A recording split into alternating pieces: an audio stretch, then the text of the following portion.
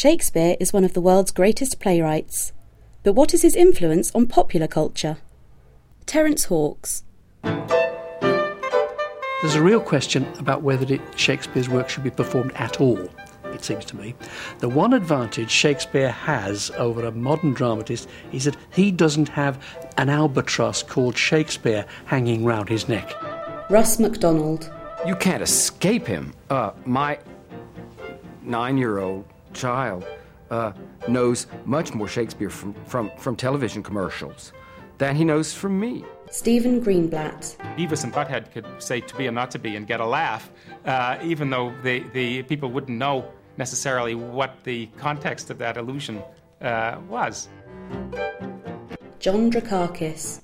There are many films now, for example, many television programs, which use Shakespeare in terms of particular quotations, isolate those quotations from their dramatic context. And by doing so, of course, they actually fragment and undermine that notion of an organic Shakespeare. The greatest department salesman in the world is Shakespeare, according to an ad that appeared recently in the New Yorker. The astonishing thing is that 400 years on, we're still having a World Congress and people are producing new readings of Shakespeare's plays. Certainly in India, Shakespeare was a token of culture, a token of education, of literary power. So the purpose of interpreting and reinterpreting Shakespeare is, in a sense, to intervene in power structures, to make Shakespeare speak to other constituencies. Plays like Hamlet, Othello and King Lear, Romeo and Juliet and so on have been rewritten many times, reworked, because Shakespeare's imagination seems so powerful that we can never let it go. Some critics would say that Shakespeare has been part of popular culture for the past 400 years. But what we're witnessing now is different from that, surely. We're seeing something on a global scale, huge international scale. I think we are. I think that, however, that is a continuation of the popular cultural elements that have always been there in Shakespeare. I mean, you think of all the moments like, you think of the porter scene in Macbeth, you think of the fool in King Lear, you think of Stephano and Trinculo in The Tempest.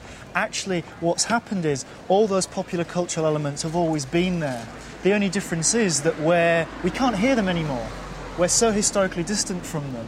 However, I do think that there are popular cultural elements such as film, thinking of Baz Luhrmann's Romeo and Juliet, which I think is getting us back to the immediacy, to the populism of Shakespeare that has actually always been there.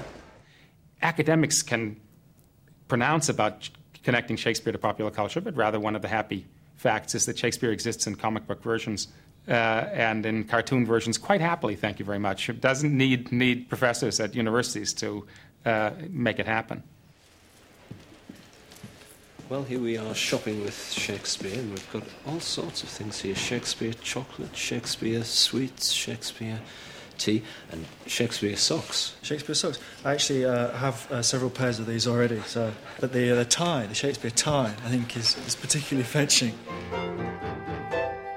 Let's start from the presupposition that Shakespeare is, if you like, the bearer of what we might call cultural capital. He already exists as a significant cultural figure. Even the name, let's leave aside the texts now, which are slightly more problematical.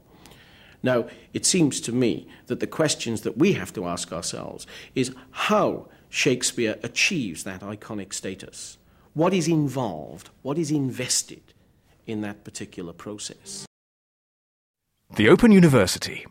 For more information, go to www.open.ac.uk/arts.